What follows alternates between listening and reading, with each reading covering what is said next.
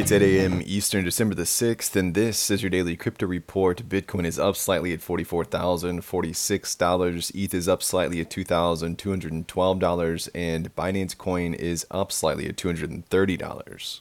Well, Coinbase is offering a new service to allow users to send money through popular messaging and social media apps like WhatsApp, iMessage, Facebook, TikTok, and more. The service enables instant transfers across borders. It's aimed to enhance utility and attract new users to the platform. In the last 24 hours, the Bitcoin market experienced increased volatility, resulting in nearly 100 million in short positions being liquidated on centralized exchanges. This comes as part of a trend in December where over 260 million in Bitcoin short liquidations occurred. Overall, December saw a significant increase in short liquidations across the entire crypto market, totaling 614 million since the beginning of the month. Trading volume in Bitcoin futures has been on the rise as well, with 213 billion traded in just the first 6 days of the month.